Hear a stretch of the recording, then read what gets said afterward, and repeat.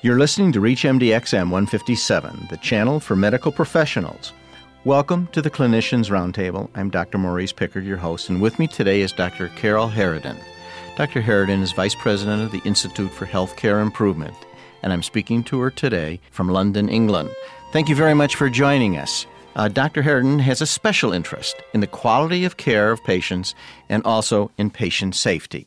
To begin with, Dr. Harridan, could you tell me a little bit about IHI and how it began and what its vision is for the future? Certainly. IHI actually began as a group of thoughtful clinicians coming together trying to think about quality. It was new on the horizon, and a number of people, including Don Borwick, the CEO of the Institute, came together and then found that, in fact, the approaches used in engineering could be applied to healthcare, applied together as a little freestanding group for a Hartford Foundation grant to test whether these engineering approaches could be used well in healthcare. They paired a hospital CEO with a Baldrige Award-winning company, and in fact, they did extremely well. And that group became the first board of the Institute for Healthcare Improvement. Don Borwick became its CEO. They tried to disband, and the Hartford Foundation said, no, take this money, form a company, clearly a not-for-profit company, clearly healthcare needs improvement. So that's the beginning of the Institute. So that's where we began, and we've been moving quickly ever since. So the Institute's vision and mission really is to improve the health and health care of people worldwide.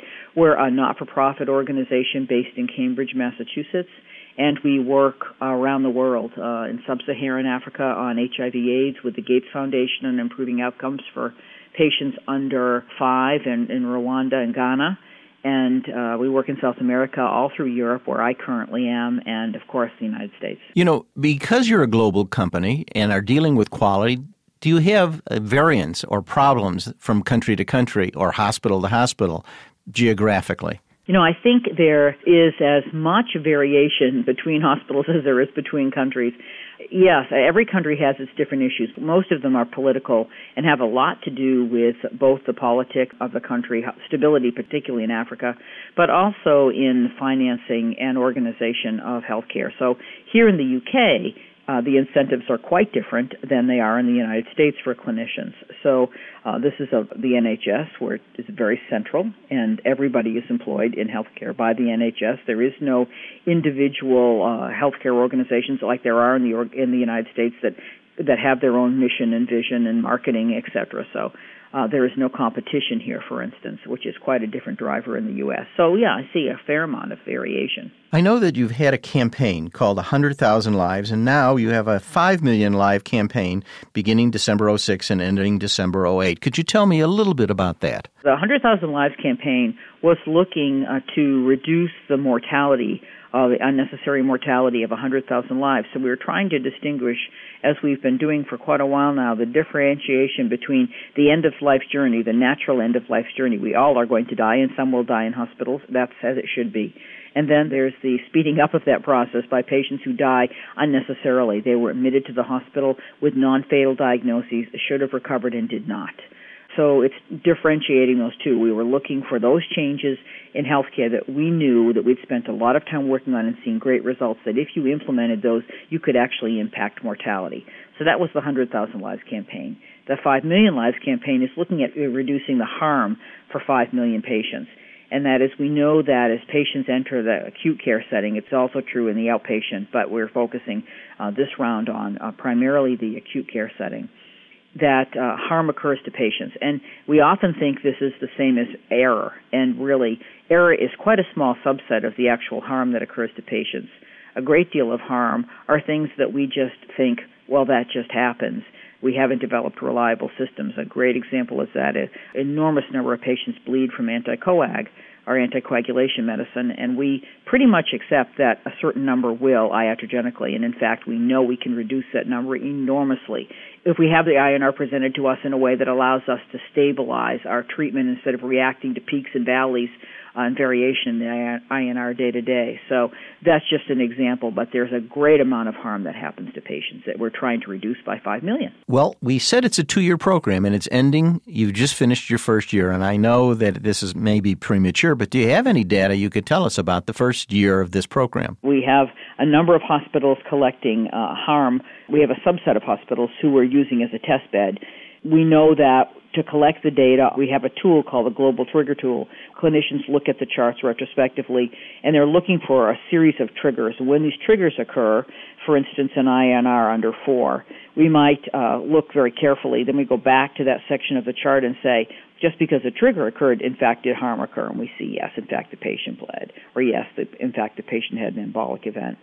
So we then mark those down as adverse events.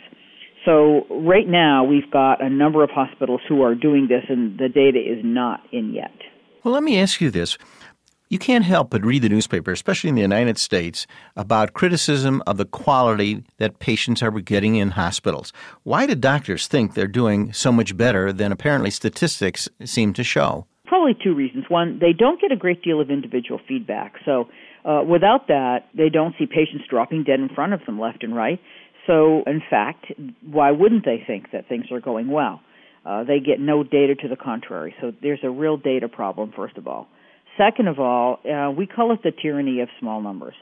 And that is, if you're a doctor and you're prescribing medications, you're prescribing potentially hundreds of medications a week. Your adverse event or error rate is very small as an individual clinician.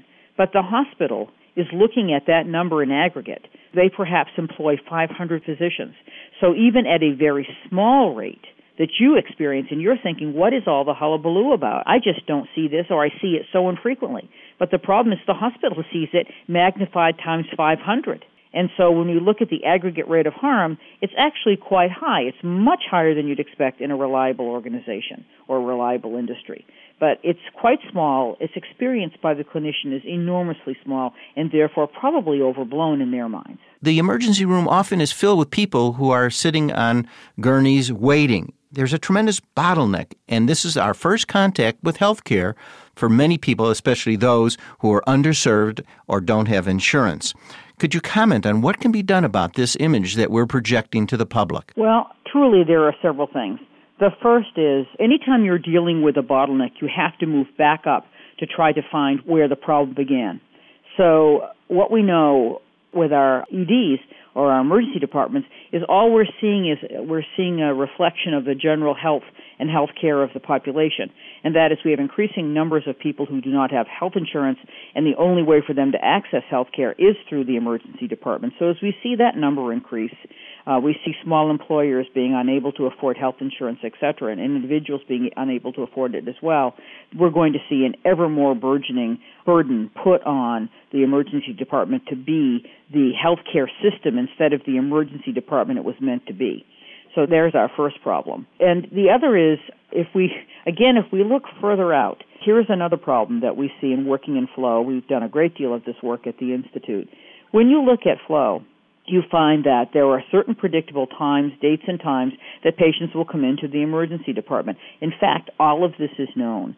There is a technique called queuing theory that comes from engineering that predicts arrival rates for what appears to be unpredictable rates of arrival. So, in fact, they're not unpredictable. If you went back and you were to show me your data for the last year using your emergency room, I would be able to use that emergency room data and quite accurately predict this time next year about how many you're going to see, in about what time of day, and about what kind of diagnosis. This is quite knowable. We aren't choosing to use that information to control our destiny. So there's two things. There's the increasing flow of patients coming out of a society that is not engaging them in any preventative health at all. And secondly, it's how we manage them when they come through the door. So it is the first time that they see us.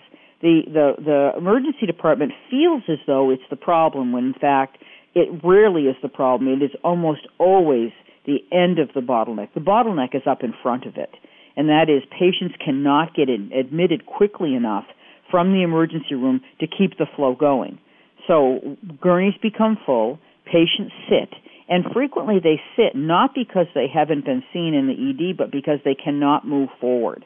So there's typically two big problems. There's the problem of solving emergency room flow, and that is time to being seen, time for diversion, time for what we call left without being seen, in fact, those people who just despair and finally give up and leave. even after they've registered. Those are things that must be dealt with inside the emergency room by improving emergency room flow. Those are all absolutely manageable.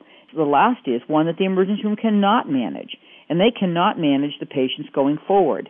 So until you have a system of flow, it feels as though it's an emergency room problem. It's not. It's a symptom of the problem because the patients simply cannot move forward. They can't get up onto the critical care because critical care can't get their patients off critical care to the floor. The floor can't get their patients off to the outpatient. So everyone has a problem. It all dominoes right back to the emergency department where we experience it in the extreme. I'd like to thank Dr. Carol Harridan, who's been our guest today. She's Vice President of the Institute for Healthcare Improvement. We've been talking to her from London, and we've been discussing improving quality in the United States and globally.